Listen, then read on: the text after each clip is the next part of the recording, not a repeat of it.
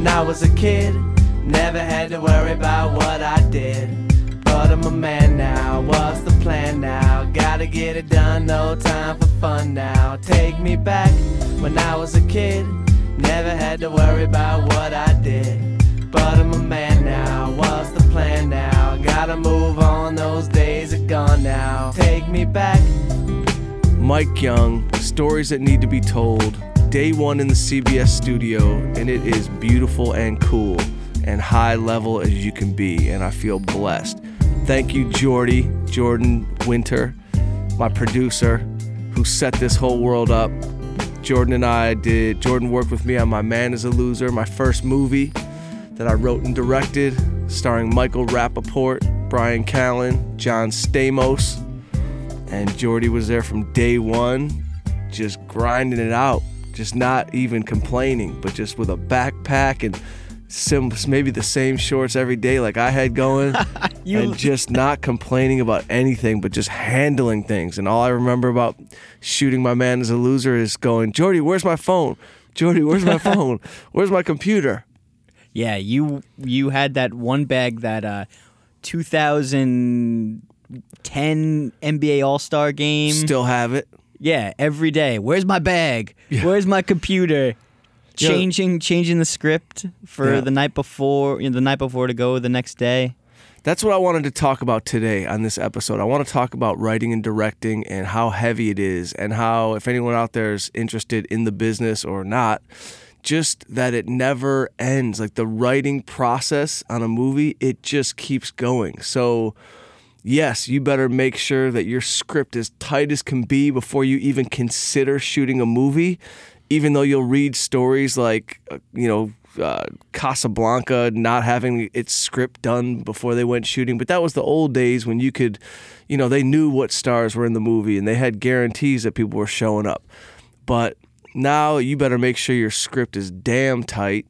And even when it is tight, you get around, being around the actors, I started to realize, oh shit, Michael Rappaport's got the funniest style that I could write to, like even deeper than what the character had. And so, getting to know his voice the night before we'd go shoot, boom, I'd start rewriting for him, and I would think to myself, you know what? This dude deserves more dialogue because he's entertaining. And at the end of the day, you're going, you know what? All we're doing is entertaining here. That's it. So. And look what ended up happening. I mean, you had John Stamos, Brian Callen, Michael Rappaport, and not to kind of put anyone else who's in the movie aside, but those are three heavy hitters. Heavy hitters. And those three, look at what they've been doing since My Man is a Loser. They're all just at the peak of so many different industries. Yo, my mom called me yesterday. She's like, did you see John Stamos' new show? I think they stole a lot of your stuff on My Man is a Loser. Oh, you're talking about Grandfather? Grandfather. And obviously, Danny Chun and Fogelman and the guys that write it are quality, high-level dudes, majorly, and they're not stealing anything. And I'm not the first person to think, wow, Stamos should play a single great-looking Playboy. I'm probably the last person that thought that and that put him in. But I thought it was pretty funny. She called me and said, you got to watch his show. And I did watch his show. And he's a pro. Stamos is a pro. But let's talk about My Man is a Loser. So today I just want to talk about what it was like directing those dudes for my first time and writing my first movie and how it all came about. And it came about in some kind of crazy, weird, miraculous way. So I'll lay it out for you. So obviously I come from stand-up comedy. I've been doing comedy 15, 16 years. I really never considered myself doing stand-up until my ex-girlfriend said to me one day, you don't take it seriously. You're not even at the comedy clubs every night like everybody else.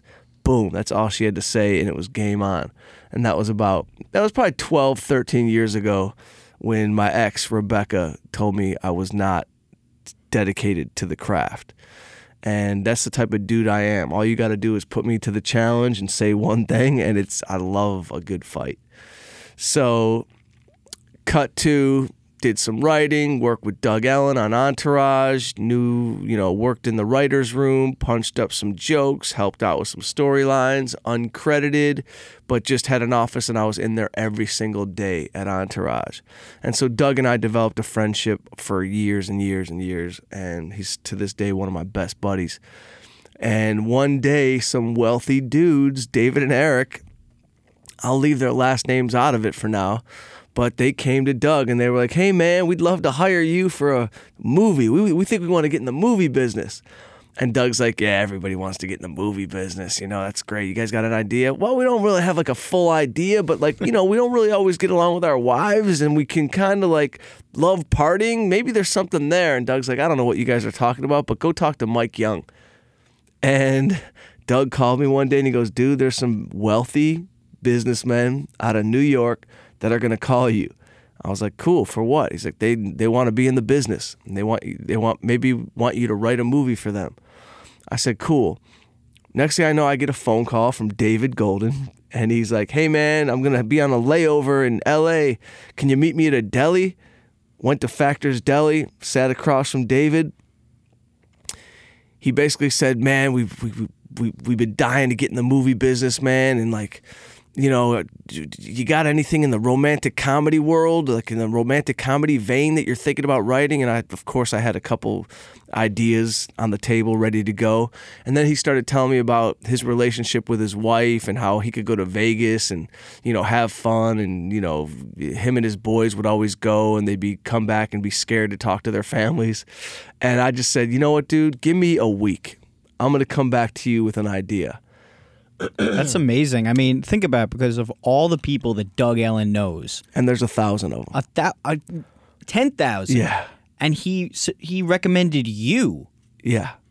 Isn't that great? That's wonderful. Doug and I have always been kindred spirits. I even get mistaken for him when he's lucky. You know what I mean? Like I was at a Tulane event like a couple weeks ago and I had my baseball hat on and Doug and I look a little bit alike, but this woman jumped in my arms and hugged me and she's like, Doug, it's Evelyn. Hi. I'm like, wow, you really don't know Doug because you're in my arms right now.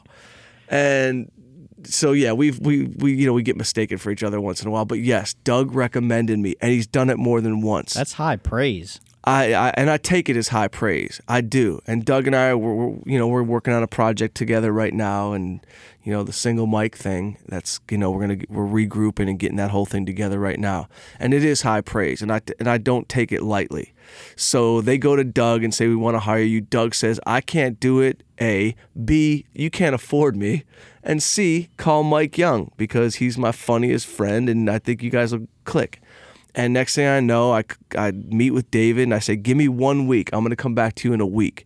And a week later, I came back and I said, what? And I just used myself. Let's be real. I just used my position of where I was in life.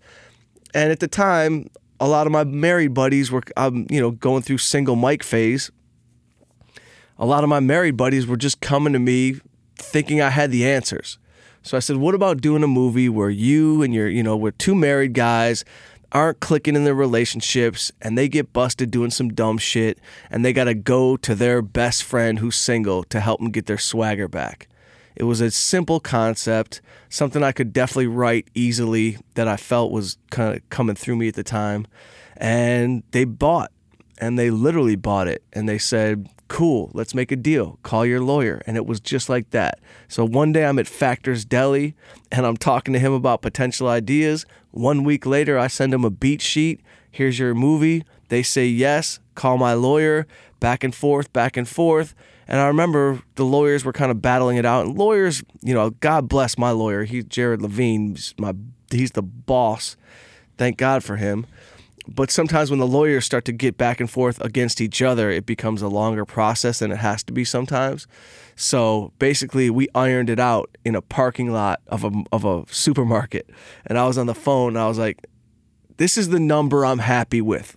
Forget anything that is going on right now. Here's the number that I can live with comfortably. Excuse me. And they were in. And we made a deal to write it. I wrote My Man is a Loser, and they loved the script. And then they said, we got to find a director. And that's when I jumped in and said, having never directed in my life, I promise you I'm the guy to direct this. And what inside of you made you do that? Yo, Jordy, you know what it was? I've been on set. I was on set of Entourage 50 times watching directors. My boy Kevin Connolly, I've shadowed him before on commercials and on his movies. So Nick Cassavetes is a friend. I've watched Nick. You know, Tobey Maguire. I'm just name dropping, but I've been on sets with these guys. I've watched directors work, and I took notes many times. And I always thought I could direct.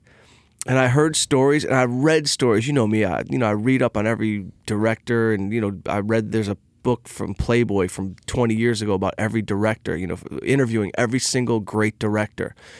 And I read a lot of their stories about doing it the first time. And Woody Allen's a hero of mine in the film world, and Woody Allen came from stand-up comedy.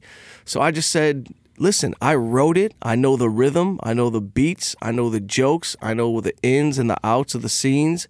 Let me direct this. Because if you get somebody that doesn't understand comedy and rhythm, you're gonna ruin the movie. Because you know how crazy I am. That to me, a 1 second beat on a comedy beat, if you're off, you fucked up the joke and you fucked up the scene.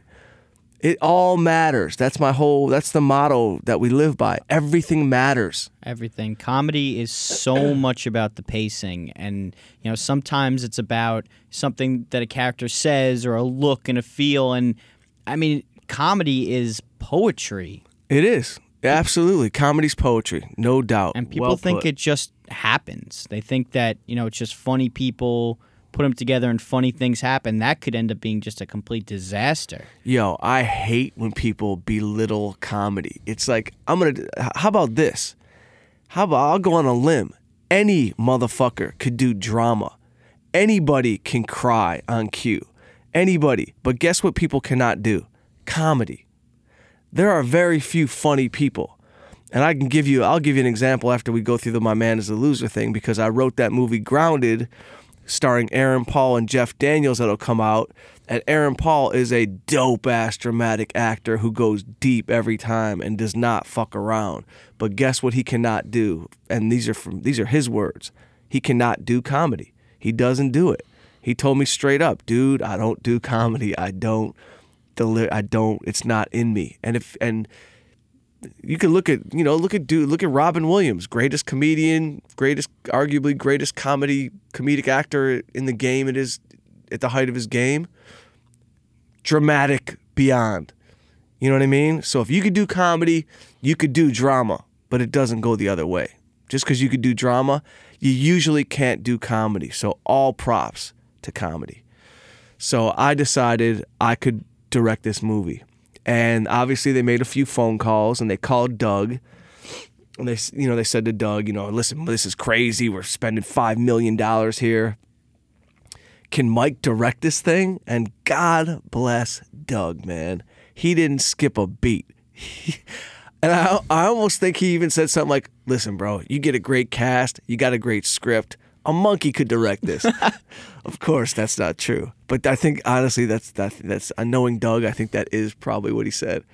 But Doug said Mike could definitely direct it, and boom, called back the lawyer, said, let's make a directing deal. Next thing I knew, boom, I was playing basketball with you, and I'm like, Jordy, this sounds really crazy, but I think I have $5 million in a budget, and I think that I'm going to be directing a movie in New York. And if I do, I think I want you to come work with us on the movie. But it sounds too crazy to really be true yet. So just give me like another week. And I think that the money's being wired into my account. And I really do think I'm making a movie. And next thing I know, it is yes, Mike, yes. And directing deal's done. Writing deal is done. Script is in place. Casting director is hired out of New York, and I'm ready to cast my movie. It really was, no joke, you were not, you did say, I think I'm making a movie. Because it was like too good to be true.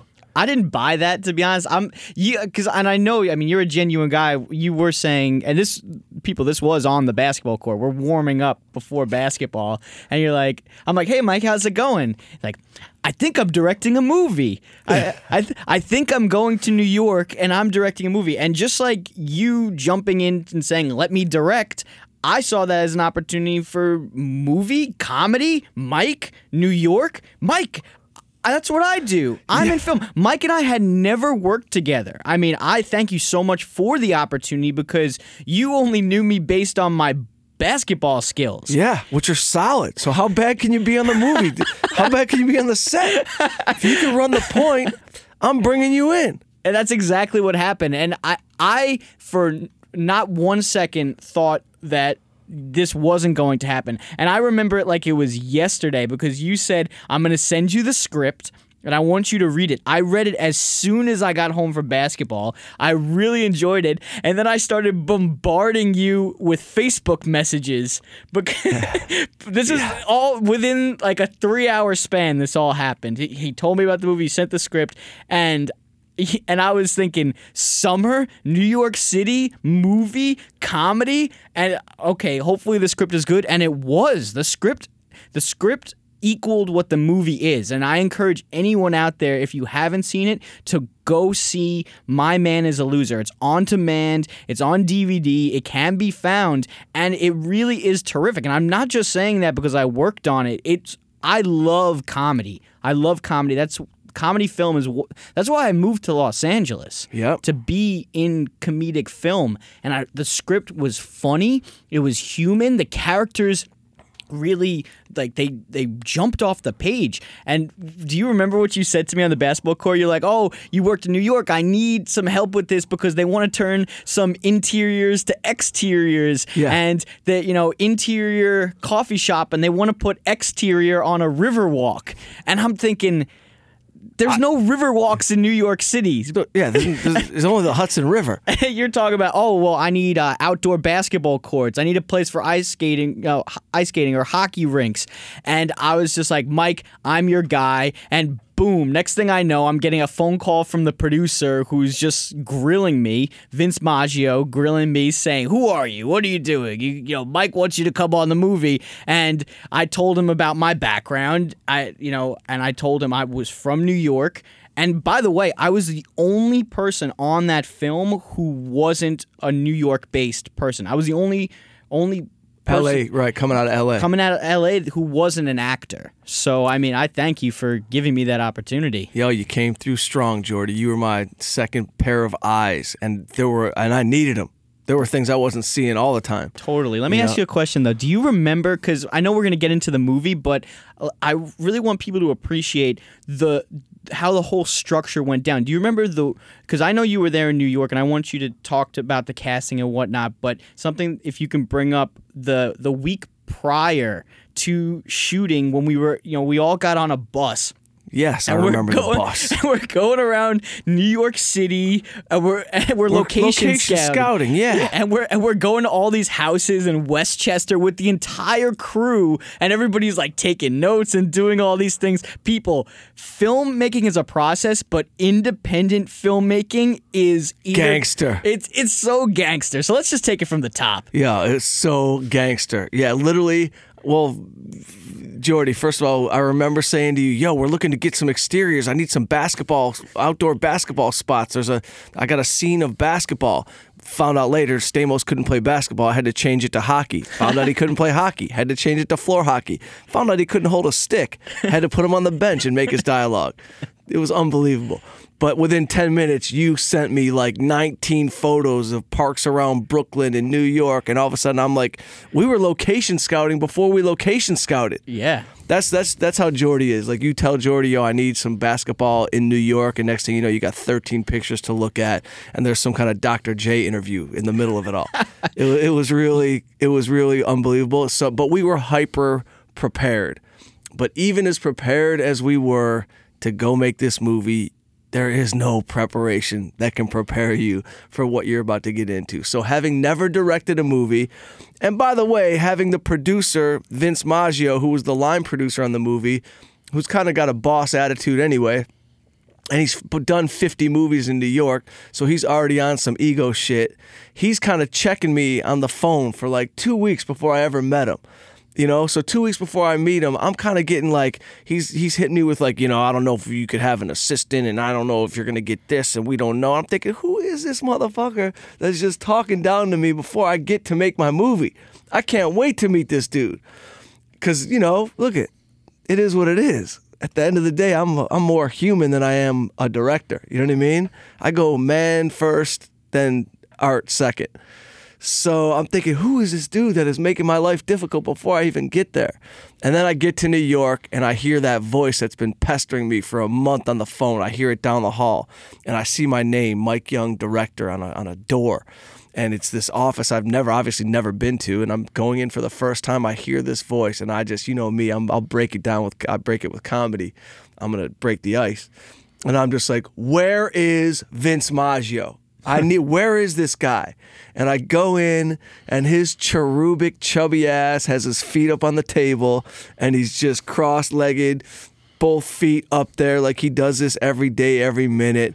And I'm like, what up, bro? What's up? Am I getting my guy? Are we going to be able to hire my guy Jordan out here? Am I going to be able to see these locations? What's happening?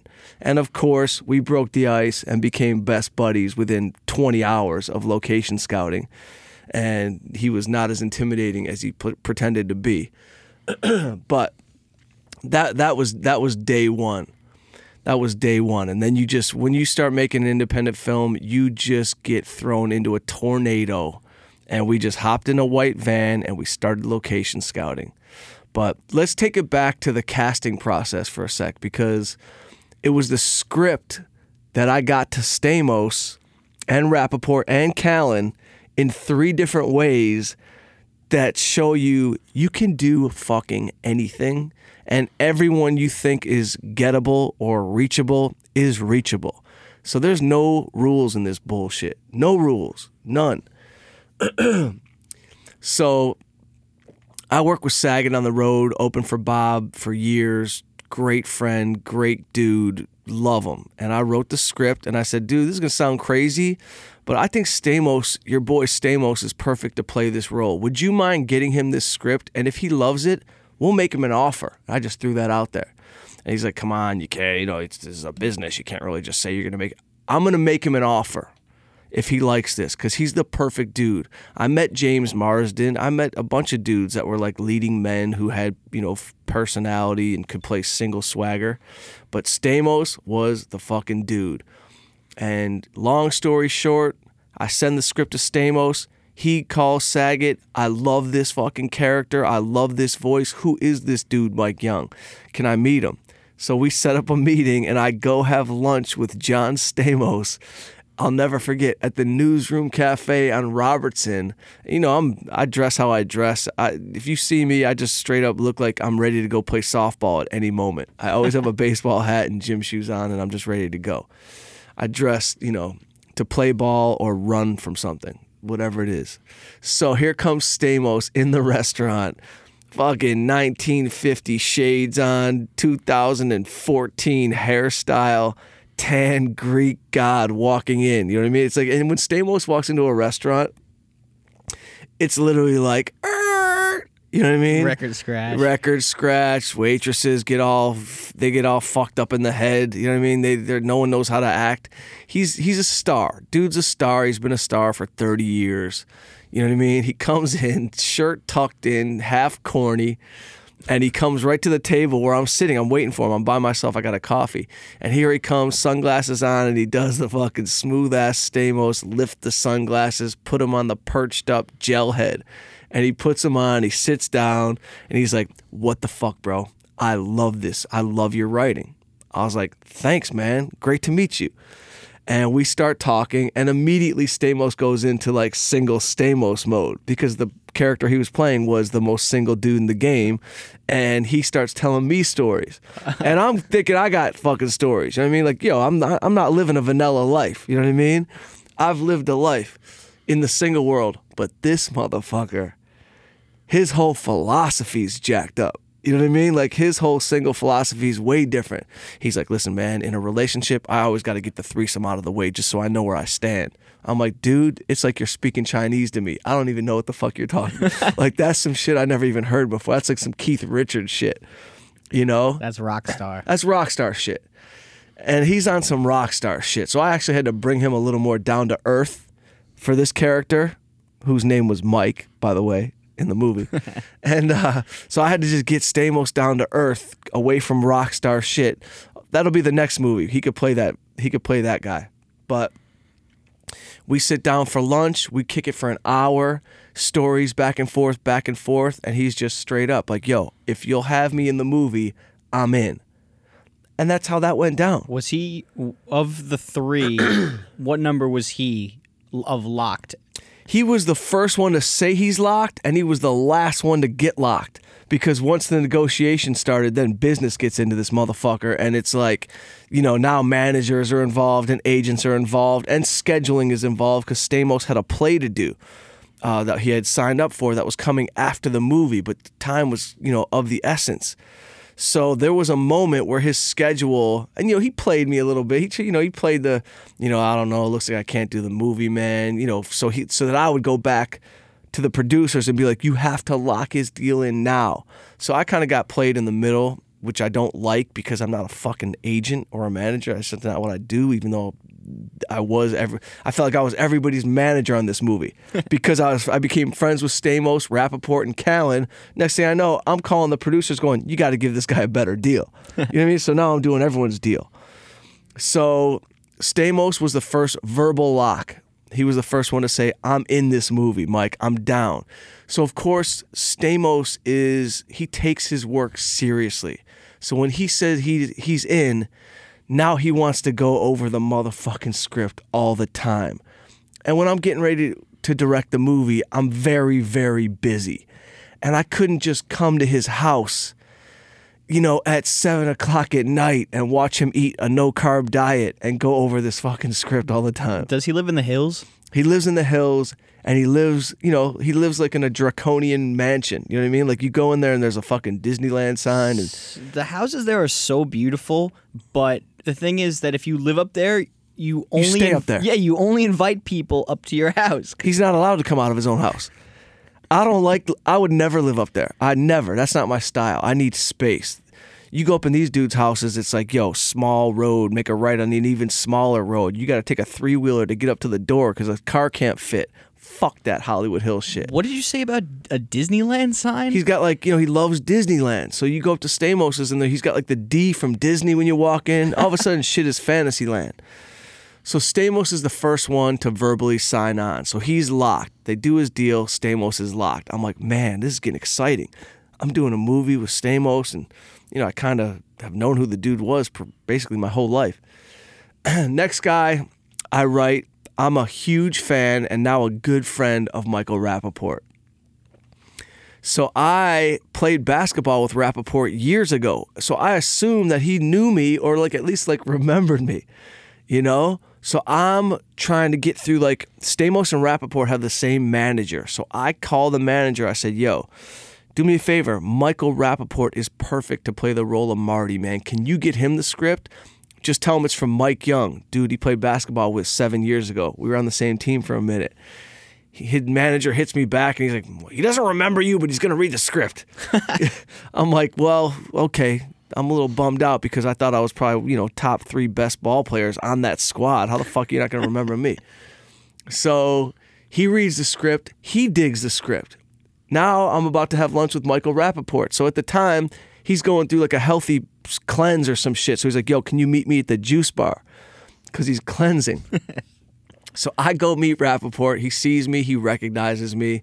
He's like, yo, everyone's saying you got to meet with Mike Young. You got to meet Mike Young. And he's like, I remember he said to me, he goes, you ain't fucking Martin Scorsese. What the fuck do I got to meet with you for? And I'm like, yo, you're just perfect for this role, bro.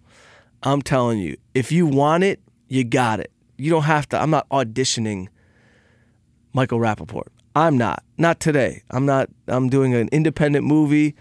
He's perfect for the role. I'm not going through the process. If I get him, I feel lucky. I've been a fan. I know he'll deliver comedy to a high level. you're in if you want the role. He goes, by the end of the juice cleanse day, and yeah, by the way, the next day I started a juice cleanse. He had me all geeked up on the fucking cleanse. I felt nauseous for 10 days. Fuck that juice cleanse shit. But he verbally committed to me at the juice bar. So he was in. So now I got my 2 leads out of 3. So I got Stamos and Rappaport locked to play 2 of 3 leads. So now I got to find another funny ass dude to play the 3rd lead. And I'm on the road doing comedy in Miami. This is no joke. And I mean, these guys, you're talking about American icons. Well, slow down with Callan as an icon. I'm saying we love Callan, but he ain't getting icon yet. Well, I'm saying you locked Rappaport, I locked and Rappaport. Stamos. Those are the American icons. Fuck yeah. Well, Callan's not even American. He doesn't know what he is. Callan's out of his fucking mind. Yeah, no one knows what Callan is. I think he's a spy playing an actor. So those 2 are locked. Now I got to pat myself on the back for a quick second because, I locked them at lunches. You know what I mean? And my favorite thing of the whole thing is they like the material. That's all I give a fuck about. Do you like the script? Because neither of these dudes, Stamos doesn't need the fucking money that he's going to make on an independent film. Rappaport didn't need the money he was going to make on an independent film. So they dug the material, they were in. So now I'm in Miami doing comedy at the Improv, and I'm middling for Bryan Callen. I'm basically co-headlining with him because I'm doing a half hour or 40 minutes. He's doing 45 minutes. You know what I mean? So I'm working with Callen, and we're kicking it, and we're talking, and his fucking voice and his attitude and his style is just ringing true to this character. And I'm just thinking, what the fuck was his character's name in the movie? Paul. And so his voice for Paul is just beaming. It's just in my fucking ear. So I say to Callen in the green room, just like I said to you on the basketball court, Bri, this is going to sound crazy, but I think I'm directing a movie and you might be Oh, come on, yeah, Mike. Listen, you got money? Like everyone says they're directing a movie. Like, are you really doing? I said, listen, Bri, for what it's worth, bro, we're about to go into pre-production. I'm making a movie. I want you to read this script tonight in your hotel room, and tomorrow I want you to tell me what you think for the role of Paul. He comes to the coffee shop in the morning. He's like, dude, what the fuck? This is like a real movie. I'm in. I'm definitely in. If you just let me know. All right, bro, who's your manager? Whoever his manager was, I called the producers. I said, you know what? Bryan Callen's fucking perfect for this. He's perfect. And Callen's like, I'll go on tape. I'll do this. I'm like, I went off pure gut instinct for the 3 leads of this movie. And within a month time, I had my 3 leads. Bryan Callen, John Stamos, Michael Rappaport playing 3 best friends. And it was fucking game on. And for these 3 characters, you've got Mike Stamos, you've got Marty Rappaport, and you've got Paul as Callen. What about those 3 characters and the connections of those 3 people, what was it? Like chemistry. It was well, first of all, it's what do you mean what was it? Why were those 3 dudes? Why were those 3 guys destined to play those characters? Because I think the casting is incredible for those characters. Yeah. It was their voices. It was Rappaport's natural comedic style lent itself to Marty, and it was like from Marty's voice, I could just tell from hanging out with Rappaport in 10 minutes, he will nail this role, and I'll even go back in and I'll tweak the character towards something natural for Rappaport. So that was an easy sell. I saw him as the guy when I met him, and I made him the guy even more after locking him. Stamos, you sit with him for 10 minutes at lunch and you go, there is nobody better to be single with swagger than this dude. Even though he never grew up playing sports, I like my guy, I like my men. I like my single dudes. Stamos, he'll be the first one to tell you. He grew up tap dancing, playing fucking guitar and singing with the Beach Boys. He wasn't playing ball, which is fine. But Stamos, after 10 minutes, I said, this is the single voice. And Rappaport, I wrote towards him. Stamos came to the role, though. He he adapted himself to the material, so he had to come up to play Mike. You know what I mean? I didn't have to rewrite for Stamos at all. I just wrote my voice, and he came to play me, basically, a version of me. Callan is one of the funniest motherfuckers you ever want to meet in regular life. He's got a distinct comedy style. Obviously, anyone that's heard his podcast knows what his style is. The Kid. Yeah. What's it called? The Kid? It's Fighter and the Kid, and he calls himself the Kid. Yeah, he calls himself the Kid. Callan is an interesting character, man. In comedy, you meet so many interesting characters because people have backgrounds and you never find out about their backgrounds till later. But like, if you meet Callan at the Comedy Store and you're hanging out, you're like, this dude was a fucking maniac in high school. He's the funniest guy. He's like your funniest friend in school. But then you dig deeper and you go, wait a minute. His like dad's like a super successful guy and he's got like a military background. And, you know, he's like, I don't know, man. People shock me all the time. But Callan has such a funny way about him that I took his natural voice, and I didn't have to do much rewriting on the character of Paul, but I took what was natural for Callan and just some of the minutia of his comedy style, and I just implemented it into the character. And that was it. And the three of them, because I brought them together, the three of them just got along great, and it was it was like a perfectly casted piece for the movie. Now, I don't fuck with the marketing world and I don't fuck with the foreign sales of a movie. So when you come to me and you go, John Stamos doesn't really mean anything in Argentina, you know, I don't give a fuck about that. I don't give a fuck. The game needs to change, and the way like movies are sold and marketed, like I feel blessed. Lionsgate, a major company, public company, huge distribution company, bought the movie and put it out. But if it was up to me, you go and you push the shit out of this movie because I think it's that good. You know, like push the fucking movie. I don't want to hear your analytics about what celebrities are worth what in what markets. That's all dick suck. So sorry for saying that. I don't even know what that means, but it gets me upset because I want to be involved in every aspect of the movie. You know what I mean? Call me and show me the poster. I know I don't have any pull, even though I wrote and directed it. I want to see the poster. I want to know what your log line, Mr. Lionsgate, what's your log line going to be for this movie? You know, I wrote it. Let me fucking give you the log line. That's how I feel. Seriously. You know? So the three of them were perfect. And the cast was set. And then a lot of the fun began when I was casting the rest of the people around them in New York. And I gotta say, man, going to New York, and we hired Pat McCorkle, who's a legendary old school casting director.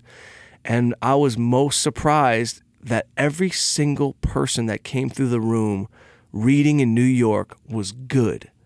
They were just good. Like, LA, yeah, there's a lot of great actors out here, no doubt. But LA is also peppered with some bullshit because you got every motherfucker, every model chick wants to be an actor.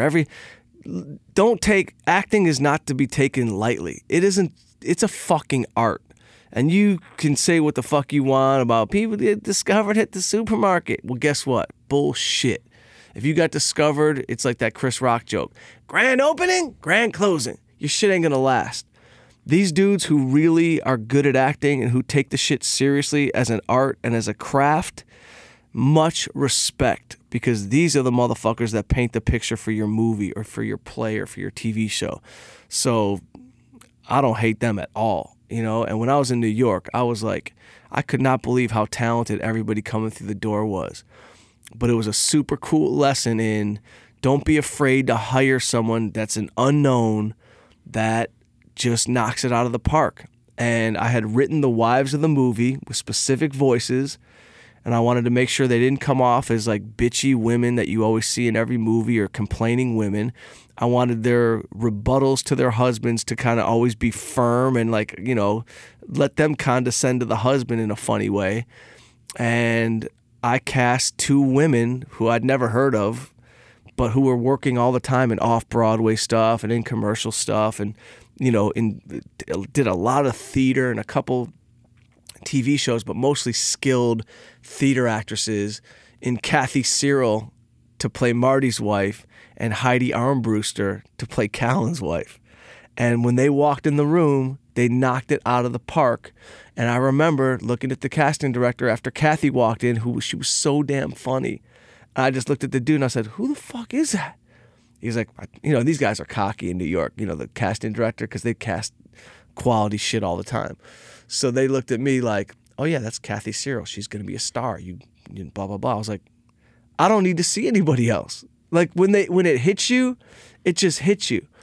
And those women knocked it out of the park. So boom, I had my men cast, I had my women cast, and it was game on. And how did Tika Sumpter come into play? Tika Sumpter walked in the room, and she was going to play Stamos' love interest. And we were auditioning girls, and every beautiful, quality actress in New York came in. And Tika Sumpter walked in a rock and roll t-shirt with the sleeves cut off, sat down in front of me, did a great audition, and I was like, I can't take my eyes off this girl. Who the fuck is this? I was like, yo, this girl's fine as a motherfucker. Who is this? Because I don't watch TV like that. I can only, people to this day are like, when you go into a pitch meeting, have some actors. I can only name 7 actors. But Tika Sumpter walked in, knocked it out of the park, and she was so damn fine that I was like, yo, these other girls better read great. So she read and she loved that she, complimented the script. She came in, she knocked it out of the park, and I hired her. And the beauty of the interracial relationship in that movie, and I don't know if people even take note on this shit, but being from Detroit, I grew up in a very mixed environment, black, white, Arab, punk, rock, I went to public school. So we didn't have any kind of racism when it came to dating, sleeping around. You know what I mean? There was no shit like that. So I always like the fact that you can have a couple that's one, black and white, and that's not their problem. When they're going to have problems, it ain't going to be a race problem. Their problems are going to be couple problems.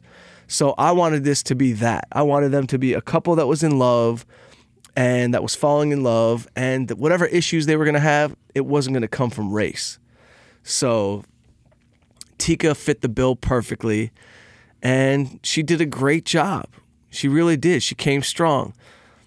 We had some fucking we had some issues, but they weren't real issues. And look, I can sit back and go, as a first-time director on a movie, it's okay. You don't have to respect me big time day one. I know you all worked with, look at Rappaport. He's worked with Woody Allen multiple times, Scorsese, Oliver Stone. He's worked with everybody. I don't think he's been in a Scorsese yet, Rappaport. Scorsese called him while we were working personally and made like some kind of comment like, "Michael, I want you for this one role, man, but I remember Rappaport said the words, he was like, "You're too intrinsically sweet."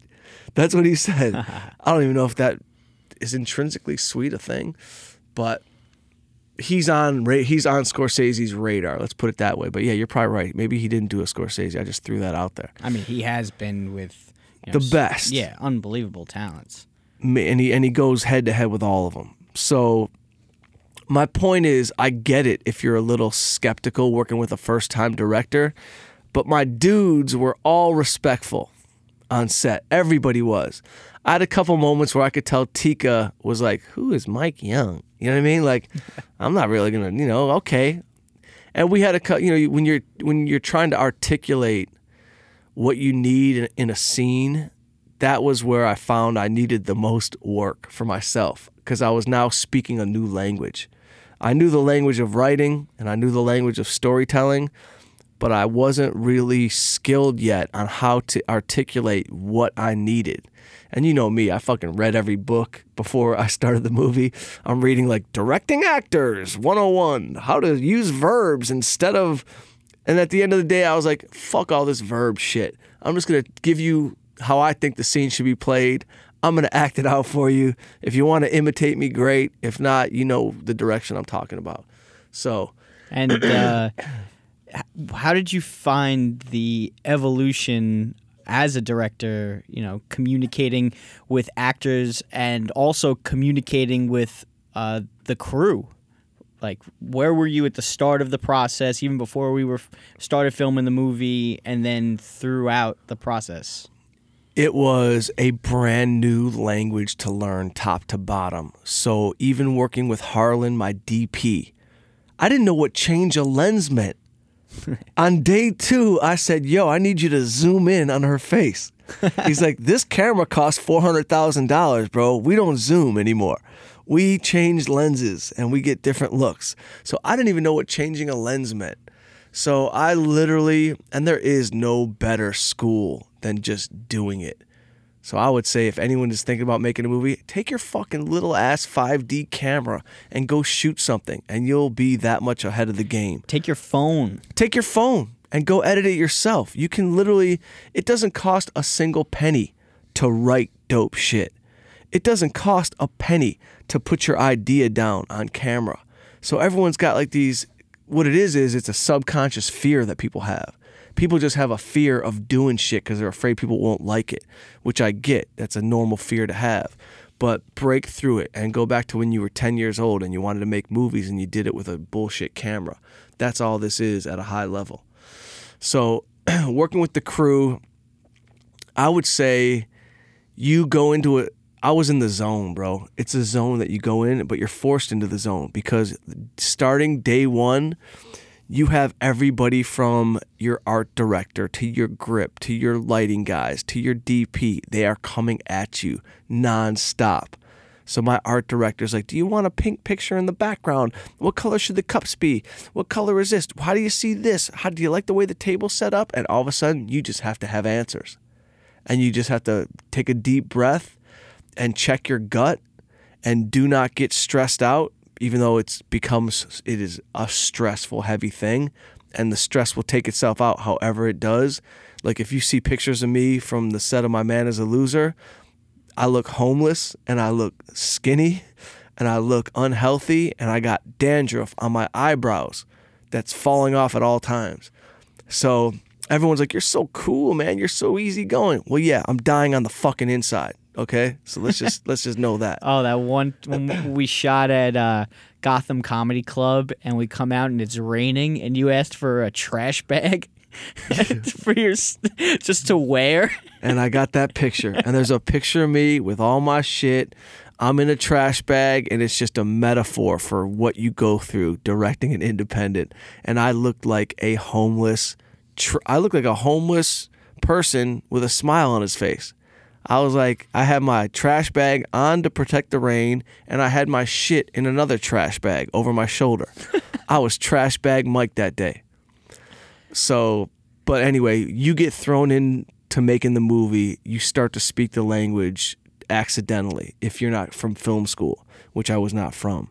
So I just dove in, feet first, head first, and I fucking just did it. And I always kept my focus on the scenes. Like, let's just make sure every scene is dope. So the night before, I always knew what I was doing the next day. And yes, I was an annoying writer because I would rewrite shit all the time. But I don't give a fuck because, you know, you read about the history of movie making and you read about all your favorite screenwriters. They all did this. And it's like, you see actors that can do certain things. Why wouldn't you try to write the best shit for them? And if I didn't write it 5 days ago and I know I got them on set tomorrow, I'm going to try to make it great. So I'm sorry that I changed the script 81 times.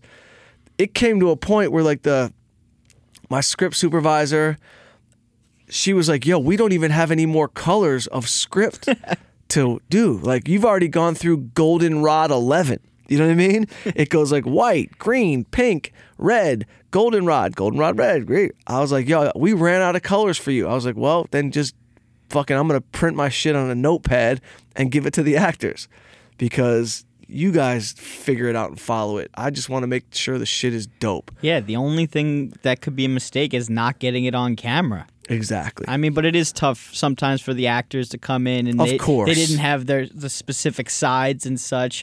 But I mean, it's a testament to how good these actors were in the roles that they were playing that they inspired you to create more for them. Absolutely. And I was not hesitant to write more stuff for them. And, look, man, there's 100 people, we had a crew of like 120 people for this movie. And I'm not fucking around when I say everybody matters. Like every fucking thing matters. It is like this crazy entity where if one person slips up, it has a crazy domino effect around the entire situation. So, and I mean that because if I get my script in late and my script supervisor doesn't get the exact page with the exact sentence that was changed, then the actor didn't get his shit. And if he didn't get his line, then he's not making sense with the other actor. And it shows up, man. And so I would say the number one thing to live by is that everything matters. And if you live by that, yeah, you're going to be exhausted. You're going to be drained like a motherfucker. But you're going to be able to say at the end of the day, you left it all on the field. You gave it your best shot. Because that's all I want to do. Like whatever I'm trying to do. And I got a lot to learn. But I like to give it my best shot. And at the end of the day, go, yo, I gave it all. Now it's out of my hands. It's out of my hands. And so with My Man is a Loser, I gave it my all.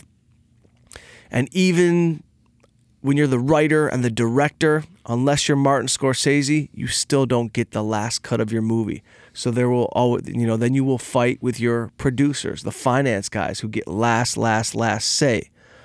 So even when the movie was done and it was in the can and I edited, what I thought was just a nice paced out, beautiful thing. Now I got to deal with the money guys coming in and going, this scene's too long and this needs to be chopped up. And what the fuck song is this? So you just have to be flexible. You got to just plead your case and you hope that you get something that strikes a chord. And with My Man is a Loser, I was lucky enough to make my first independent movie, and Lionsgate came and they bought it and they put it out. I have a question, and this is coming from me who was there all the time, but there were times that no one could be there except the director and the person that he's talking to one-on-one. Are there any moments, it could be with anyone who is in the cast or in the crew, that it was like, can I talk to you for a second? Are there any standout moments that that you won't even be thinking about during your day-to-day that kind of pop up into your head? You're like, that make you laugh or make you be like, oh, maybe I should have done that differently or something. I have to ask. Yeah, Stamos, that motherfucker, man. He pulled me aside for a couple private sit-downs. So Stamos pulled me aside and he would be like, listen, on page 17, it says blah, blah, blah, blah, blah. Does that make sense on page 49? Now, when we come back to 49, now when I deliver this, would a guy say this to a woman? Are you sure a guy would say this to a girl in this specific moment? And I would say to Stamos, John, I love you, buddy, but you've been famous for 30 years. You don't know what a normal human being says to a girl in a situation.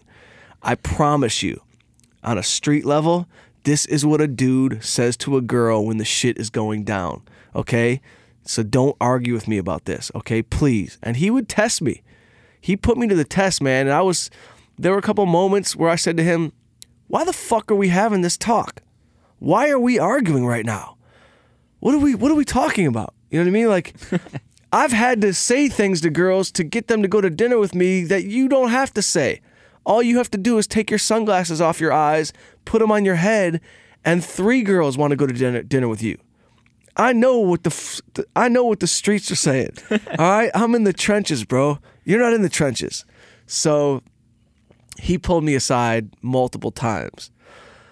Rappaport never pulled me aside or never had any real contentious moments, but I knew when he was getting stressed out because nobody told me that while you're shooting a movie, you can just say, hold, give me that line again. Moving on. I never held anybody. So I'm burning film. I'm burning shit left and right. I'm just not. I'm saying cut. I'm taking way more time than I need to. I didn't learn that till my second movie about holding. I don't know why no one ever fucking just said to me, Mike, you can hold them and have them deliver it. In my mind, I'm like, oh, if I hold them, then the cameras will get all fucked up and everyone will panic. I didn't have command like that. I remember there was only one time that I remember Rappaport getting a little testy, and it was a tough day. We were filming upstate. It was one of those spots where we used the location for multiple scenes, and it was pouring rain outside. And it was the scene when Marty he surprises his wife at the bar.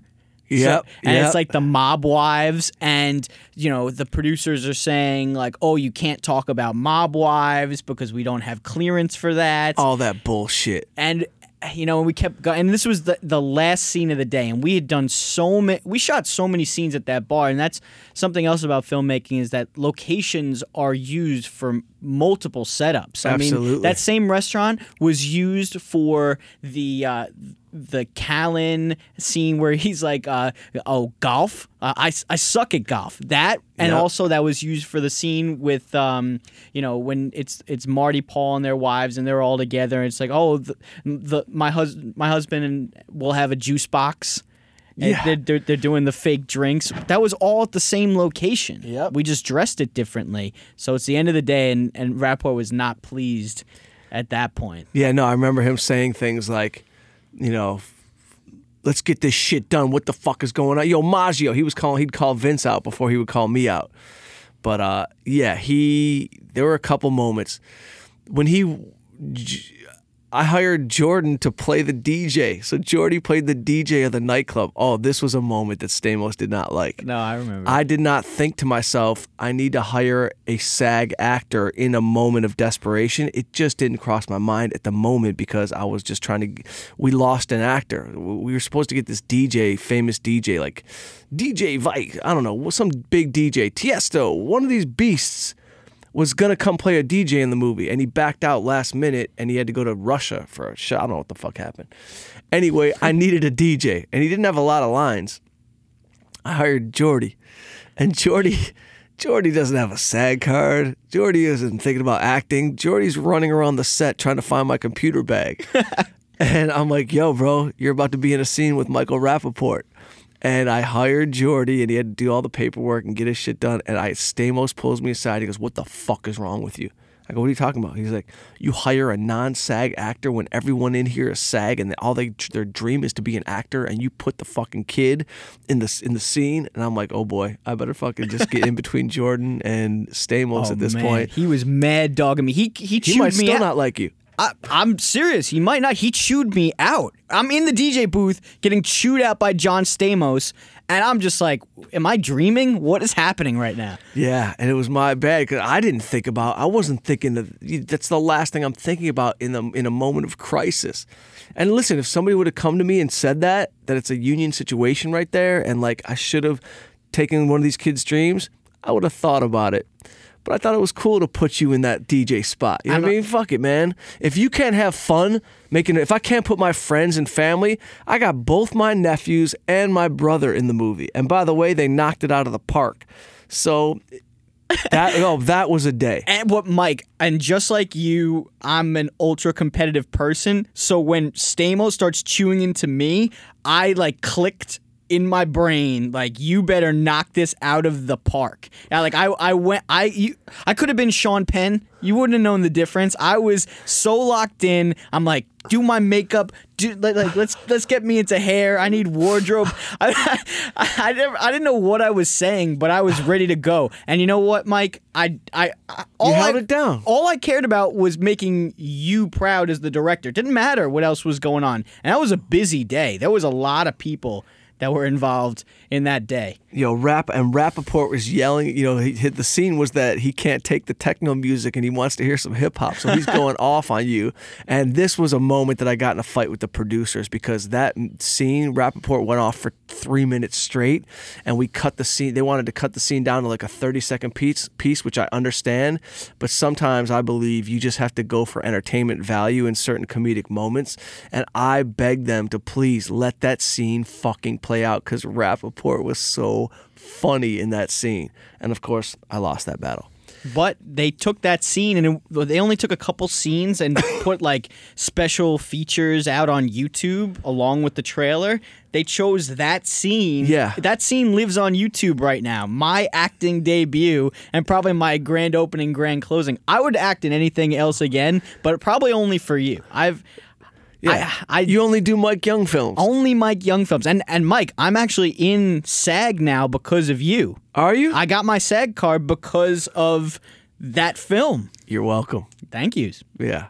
And I made more money in that one day of being the DJ than I did in the entire process as being your assistant. Yeah. Because I had a bunch of lines. Yeah. Yeah, you're double welcome. I doubled my I'll get you in the next one. Yeah, please. I'm not in a stand-up guy, but my man is a loser. Oh, is that funny? The only other time I had a meltdown, it wasn't a meltdown, but this is just, you know how I am. My nephew, my godson, Ian, my brother's kid, Ian, I had him set to play a kid in an old folks home who's performing for the old folks. And I had Ian, who's a singer, and he writes his own stuff, and he was only 13 at the time, but he's a super talented kid. I said, Ian, write your own song, buddy, and sing it to me over the phone. And in 2 weeks, your role is, you're going to be in the movie. So either I'll write it or you write it. He's like, Uncle Mike, I want to write it. And he wrote his song and he rehearsed it and he sang it to me over the phone, and it was good, and it was solid enough to play for him to sing in the scene. So the day comes, my family, my brother, my mom, everybody is out there. They're in New York. Everyone's on set. And Vince comes to me and he's like, yo, I don't think your nephew can be in the movie. We've got a SAG situation. I said, bro, I'll shut the whole movie down. You did. I was standing right there, and you did say those words. That's not an exaggeration. I said, I will shut this whole fucking movie down before you don't let my nephew be in this movie. He's been practicing. He's been singing his shit. My nephew, you got a problem?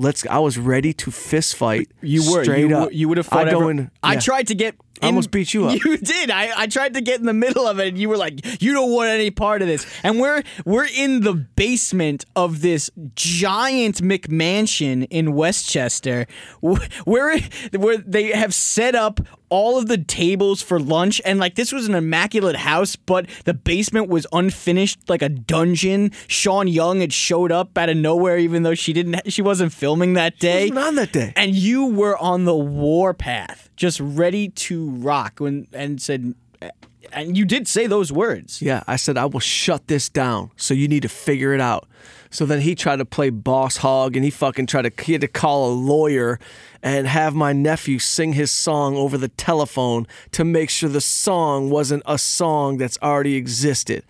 I was like, motherfucker, are you crazy? That's how it is, Mike. I get it, but guess what? I don't give a fuck. I had to submit my DJ resume to be in the movie. I swear. And I had to tell them that I DJ'd bar mitzvahs. I made a resume for my DJ experience. Who needed that, though? What does that... SAG. They needed it. I have a DJ resume because of My Man Is a Loser. Yo, when my whole family flew out there and they were about to not let my nephew play in his scene, it was something to be witnessed. Because I literally was going to rip everyone. And you, motherfucker, you were like, Mike, Vince is Jordy. Not now, buddy. Not now. Don't even. You don't know where you don't know me like this. It was the second to last day of shooting too, which shows you how great the filming went. But it was the only moment I was going to go to blows with somebody, and Maggio's a big dude. It had been a tough one, but I was down. I was totally down to go crazy, and it ended up being great because my nephew rocked it, and then my other nephew, and they were so cool. It was so great having them on set. You know, they were. I remember Cameron fell asleep in my director's chair. I had to stand for 3 hours, but it was a great first experience. It could not have gone any better, and I learned more than I could have ever hoped to have learned in any film school environment. And I was thrown to the wolves, and then post-production came. And, those are another 100 little mini battles that you have to fight. And that's another language I had to learn. But we got it in the can. We edited the movie. We brought on Troy Takaki, who had done some editing on the movie Hitch. and he brought us home, and boom, I got a phone call one day that said Lionsgate wants your movie, and I said I'll fucking accept that. But Troy wasn't the original editor. Hell no. The original editor, I won't even say her name because it didn't work out great with her. Oh, she was so nasty. Fucking mean ass. This shit was a nightmare. I went into the fucking nightmare, and I'm sitting in this motherfucking editing room with this woman, and I'm just thinking, man, why did I hire you? You tricked me in the interview. You tricked me saying that you loved comedy and couldn't wait to do a comedy, and I checked your resume and I didn't check it thoroughly enough. And she was friends with one of the producers, so she kind of got through the cracks. And it wasn't cool, man. She wasn't cool. Not a nice person at all. I sat in the editing bay once to watch the first 20 minutes of the movie because you wanted some feedback. And she, without hesitation, looking at me when I would start, I gave you one note, and she was like, "Are we gonna get to work or what?" Yeah, this bitch was miserable in her life, and she was taking it out on you and on me and on the movie. And you know, that's if I need to work on an aspect of my personality, which I need a lot of work. But if there's one that I can see clear as day, I don't have a great medium tone. I'm either passive, fun, funny Mike, or I'm going to wreck the house and fucking go to jail. So I've been working over the years on my medium voice, which is firm, authoritative, let me get my point across with you firmly and not explode, yet, you know, let's be clear. Because I'm a gorilla, you know what I mean? I'm not like the most clear, articulate director, writer. I'm from Detroit. I grew up on a scrap truck. You know what I mean? I was a fighter as a kid. I'm a scrappy dude. So, you know, this whole business of talking and getting your point across, it's not the easiest. So with her, I would just clam up and I would just go silent. And that was not the move. That's not the move. So I would also encourage anybody that's getting in this business from on the other end, get your articulation skills down. I don't care if you have to practice reading out loud to yourself in a mirror. Just get it down, because clamming up and being quiet and getting angry, it doesn't serve. It didn't serve. And we had to fire her, happily. And I tried to fire her 2 weeks before she got fired, but because she was friends with one of the producers, he wouldn't fire her immediately. And he kept trying to fucking blame me, you know? And listen, this happens all the time where you don't click with an editor. Happened on a stand-up guy. Didn't click with the dude. Turns out he was friends with the same producer. So in my mind, our boy was trying to keep his friends working, and they weren't the right people for the job. So shame on me for pulling the trigger and hiring them. But lesson learned. If you're doing a comedy, get a comedy editor. Someone that understands rhythm, pacing, beats, jokes, you know, and can click with you in the room. Don't get an angry, dramatic person with a lot of problems. You know, save that for the drama that you do. The foundation at least was set, you know, so it wasn't like a total reworking of the film. It was just making sure that the comedy beats that you needed, that you were getting fought on, because I remember getting those phone calls from you when you were in post-production from On My Man Is a Loser, you know, being upset about this. And before she was let go and then after she was let go, it was all about the pacing. It was all about the beats. And it's great that you were able to have control at the end of the day over, you know, what you wanted. And, you know, some battles you win, some battles you lose. Filmmaking, even though it's your name, written and directed by Mike Young, it's not that cut and dry. No. It should be written and directed by Mike Young, ... who had multiple arguments with the producers who financed the movie, and they would debate comedy. Hope you enjoy the film. You know what I mean? Because even, you know, but it's my name that's, you know, and it just, you know, this could be a smooth transition into the next experience on a stand-up guy. But, you know, the battles don't end until the movie is completely done. And, you know, we screened my new movie, A Stand-Up Guy, last night, and the producer who's also in the movie, Danny A., who's my friend of 15 years, who I love, But I've never met anybody who's so okay with just seeing themselves on screen and screening the movie, and I'm nervous with everything. When I show a piece of my work, I'm fucking nervous. And he's like, "Why are you nervous? How come you're nervous? What are you nervous about? Why would you be nervous? We already sold the movie." I'm like, that's the last thing I'm thinking about. It's like, people are watching your work on screen. Why wouldn't I be nervous? So, that's a whole nother animal. But I remember the party for My Man is a Loser. oh, man. What a great party. But I was in such a zone. I didn't even give the good speech that I wanted. I don't even know what I said. And I'm a comedian. You were up there with the producers, and Rappaport was up there too. And it was such a trip for me because the screening was at my college at the School of Visual Arts Theater. So it was like complete full circle for me. How great is that? It was awesome. And then we had that dope party. There was a dope party, but the wristband. There was wristbands at this party, and there was one room that was like the VIP room. I couldn't get into the VIP room, even though I could have DJ'd the party. And yeah, I mean, let's just say what it is. Like, my producers of My Man is a Loser are two dudes who so love the nightlife of New York, and they want to be down with the club world and the club scene. And they made our rap party as if it was a fucking nightclub shit, like at One Oak. You know what I mean? It was like some nightclub in a Russian basement of an intricate secret nightclub, and there was like chicks painted. And that was the rap. That was the rap party. That's the rap party, and then there was the premiere party. The premiere was a whole different beast. Right. The rap party was wild. That was maybe the wildest rap party that I've ever seen or heard of. You're right, it was in like a Russian underground karaoke bar in Midtown, and we closed that place down. Shut it down. That shit went on all night. I was lit up in the corner with Rappaport. There were chicks all over me, but it's funny, man. Yeah. That was the day after we rapped. Yeah. And then after that party, me, you, and Vince went to Bethlehem, Pennsylvania for you to open for Saget at the Sands. Holy shit. It was the whole thing was such a whirlwind. Look, I'm not just saying this because I've shown My Man is a Loser to so many different people. And I say this as a fan of comedy.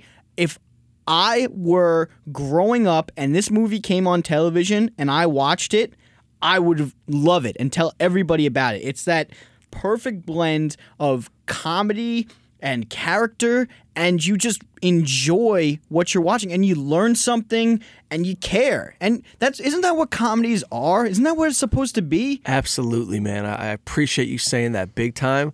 And I feel the same way about that movie because there are so many awesome moments that I enjoy. Obviously, there's 100 that, I have mini heart attacks watching because of, whatever battles I had. But My Man is a Loser, I would fight for, to the point where I got the CEO of Lionsgate, John Feltheimer, who's worth $80 million. The guy got a bonus of $30 million last year. He don't know who the fuck I am. But I got his email somehow. And I emailed him. And I emailed John Feltheimer, the CEO of Lionsgate. And I just said, "Hey, man, this is Mike Young, writer and director of My Man is a Loser. You just bought my film. Thank you so much. If I was you, I would really, really get behind this movie and put some real money into the marketing of it because I think you have a hit here and could really strike a chord with people. Just want to thank you again, for picking up my movie. Hope to talk to you soon." And I think I even dropped like a mutual friend in there because Dan Gilbert, the owner of the Cavs, is a friend of mine, and Dan is a friend that knows him. I was like, I think we have a mutual friend in Dan Gilbert. I threw that at the end. Obviously, I never, ever heard from John Feltheimer. Never will. But we're all just human beings.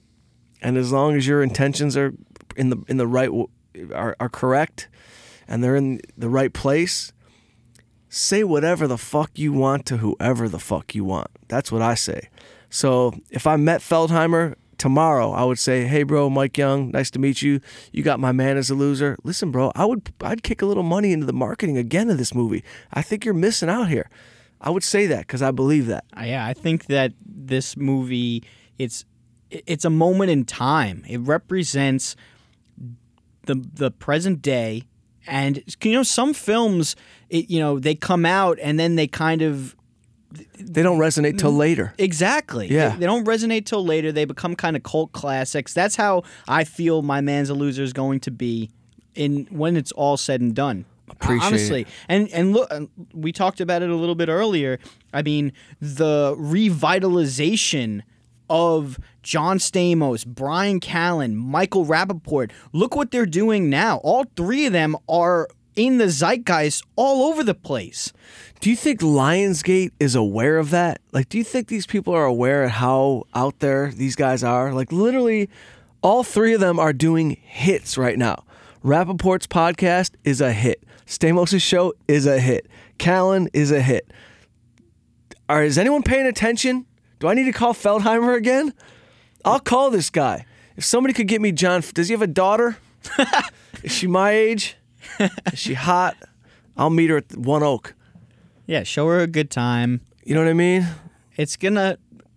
You know how it is with the streaming in the world today. When My Man is a Loser came out, initially, VOD was still kind of in its infancy. Totally. I mean, I think we were one of the first movies that did VOD limited theatrical release. Yeah, we were. And listen, it's over 600,000 downloads, whatever that means. I have no idea. I haven't seen any extra money from it, but that's a lot of people watching it. So, and last week I got recognized for my role in My Man is a Loser. Oh, right. At the bar. I was in My Man is a... I put myself in my movies. That's just what I'm going to do. And I had a scene with Stamos, Rappaport, and Callen where I'm like taking Stamos' girl from him. And this girl at a bar last week, she's like, were you in My Man is a Loser? I'm like, puh, I wrote and directed it. What's your friend's name? Yeah, she said, what did she say? Her mom, she watched it with her... Yeah, her mom recommended it or something. Yeah. Well, her mom was probably my age. She was hot. It's been a great process after the fact too, because that movie strikes a chord with people. I mean, yeah. I haven't watched it in a minute just because I haven't. But yes, everybody who's watching it that's come to me, they're all digging it, and what I love is they dig it for different reasons. And I love when certain dudes are like, dude, I'm Marty. You know what I mean? I'm so fucking Marty. And I see dudes who are like, dude, I need to fucking get a girl now. I'm so in that Mike zone. I'm a clown like Paul. Like, people relate for different reasons. But, look, themes are themes. And, when you strike a chord with a theme, there's just nothing you could do. You're either connected to it or you're not. And people definitely were connecting to that movie. Did my producers overspend, in my opinion? Yes. Were they so excited to be in the movie business that they just said yes to everything? Did Stamos need a big ass rock and roll trailer to be able to chill in for an independent movie? No. When he got one, did Rappaport want one too and get one? Yes. I think Callen, who's fucking... I don't even know if he's ever been in a movie. I think he got a trailer. Everybody was getting trailers. It was unbelievable. These guys, lesson learned to them, you can make a great movie and it doesn't have to cost $5 million. You directed a $5 million major motion picture. Can you even believe that? What does that mean? Yeah, that sounds crazy. It is crazy. In New York City. New York City. Somebody put $5 million into a bank account and said, Mike, go lead us to the promised land. And I did what I could do. I did. I love the movie. I got the movie fucking made, done, bought, and put out. So, if a dude from fucking, if a dude from Detroit who grew up with a dad in the scrap business and a mom who was a public school teacher can do it, can make a movie, there's no stopping anybody who wants to do it. And I'm not talking about live your dream. That's bullshit. I don't believe, I'm not down with your dream. When people talk about dreams, the dream's over. I'm talking about live your reality. You know in your heart, people know what they're capable of. So when you hear people who are like, yo, I always wanted to be I don't believe you. You know what I mean? Like, if you wanted to be what you're saying you want to be, you would just be doing it. Even if it's not on a big level, you would just be doing it. Like, the dream is when you're in high school and you're hard dreaming. Like, I remember high school, I'd just be dreaming hard, like in class, like of doing comedy and like making a movie. But those are like the hard dreams. But when you start actually doing the shit, the dream dies quick and reality kicks in. And you're like, oh, this is work. This is like business. Work, and it's business. And my favorite thing of this whole weird business that we're in is there's no ceiling. So you can just keep getting better and better and learning. There's just no ceiling to it. Not to comedy, not to writing, not to making a movie. I love that there's no ceiling. So my goal is just get better, do some different shit, stretch the muscles of other styles, and just like keep rocking it out. And I think on the next podcast, on the next episode, we'll talk about the experience of A Stand-Up Guy, which is my new movie that comes out February 9th. The Orchard bought it. Another great company. Written and directed by Mike Young. Written and directed by myself. I was fortunate enough. And by the way, the financiers of A Stand-Up Guy and producers, they were at the premiere of My Man is a Loser. And they came out of that movie and they met me and they said, Mike, we loved your movie. And 2 weeks later, I got a phone call from Danny, who's in the starring in my movie and who is also a producer on the movie. And he said, Mike, my money guys want to talk to you about making a comedy.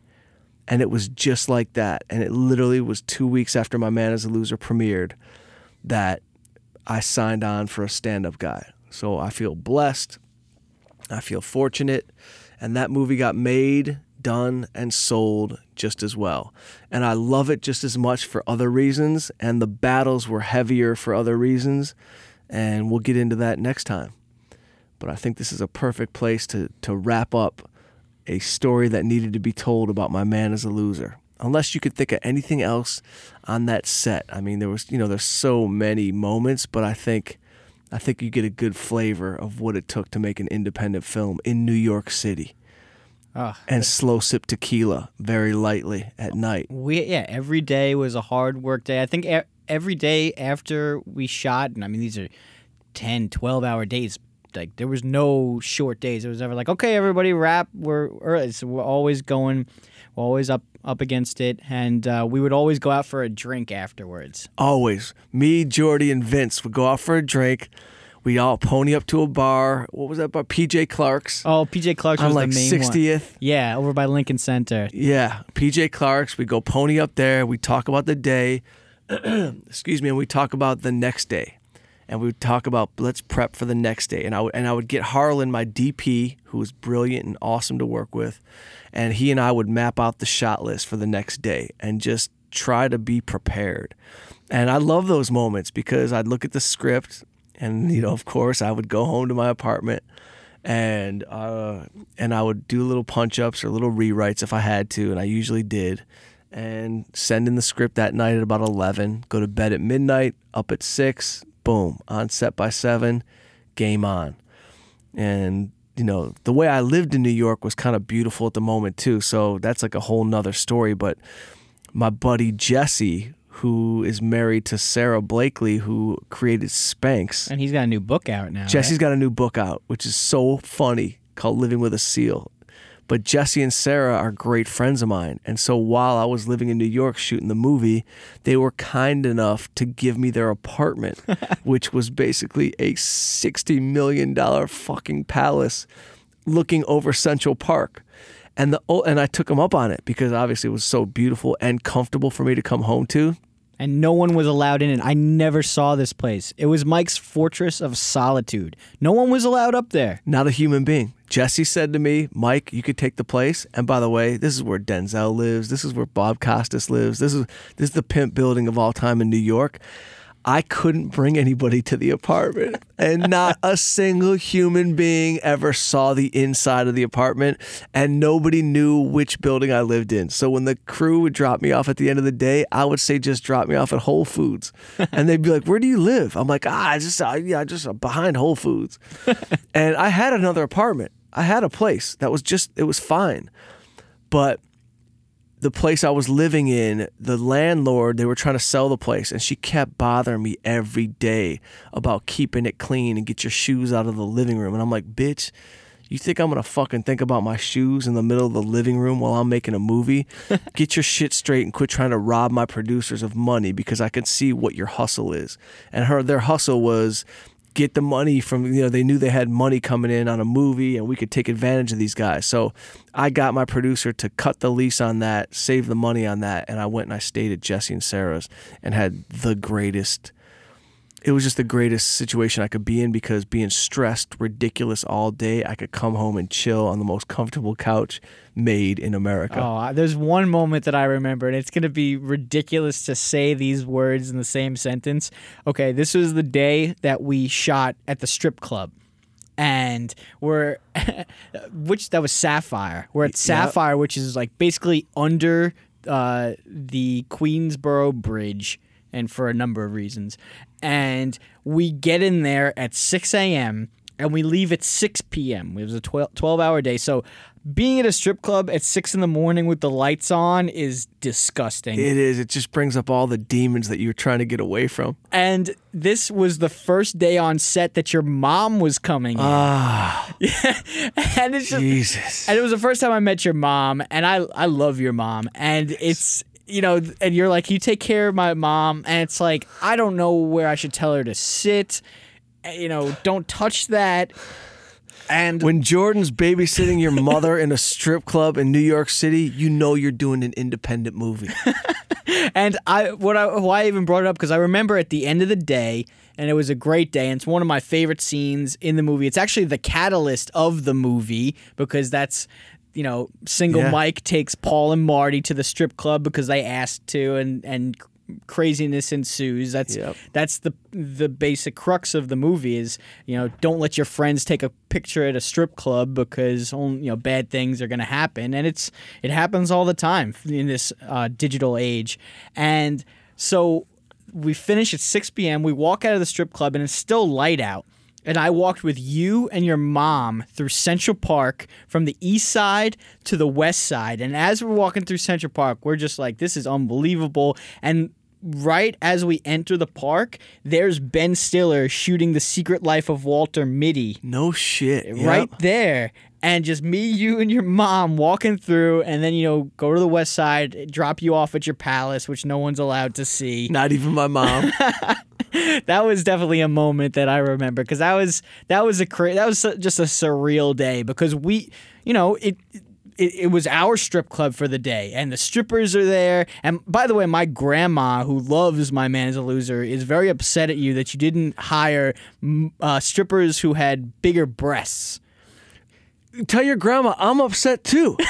I didn't even pick. I was picking out pictures, and when I got to the set, a bunch of small-breasted strippers showed up. So yeah, tell your grandma I'm with her on that. That wasn't my move. Believe me, I had less casting extra, power than I thought. Believe me. Girls were showing up that couldn't dance. One girl had a bullet wound in her kneecap. Some girl had on a fishnet outfit that didn't make sense. Ronnie the limo driver rolls up. That was great. That's a moment. A moment. I had Ronnie the limo driver from the Howard Stern show. He was in the scene. And when I met Ronnie, he was so classic of a character that I didn't have to do anything but write a dialogue towards his voice. Like he is that dude. And I remember he's like, when I met him, he goes, look up on YouTube, just, see what I do, in these strip clubs. I go around, the country, and you can see what I wear, and you get a vibe of my voice.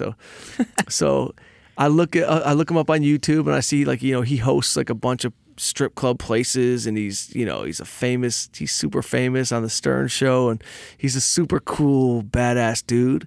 And when he shows up on set, he's wearing the dopest black pinstripe suit. So I'm like, great, Ronnie already has his awesome outfit. He's in. This is it. He doesn't have to do shit.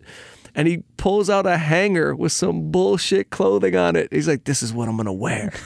And I'm not kidding. It was like a t-shirt. And I think there were shorts. I was like, no, man. No, you're going to wear what you're wearing. That's the outfit. And we had like a debate for like 15 minutes back and forth. And thank God he wore what we needed him to wear. And it was, he delivered. He went toe-to-toe with Rappaport in the strip club, and Ronnie delivered. And it got me on the Stern Show, on the wrap-up show, which is a whole nother fucking... These are stories that need to be told, and I'm realizing as I'm talking, because they need to be told.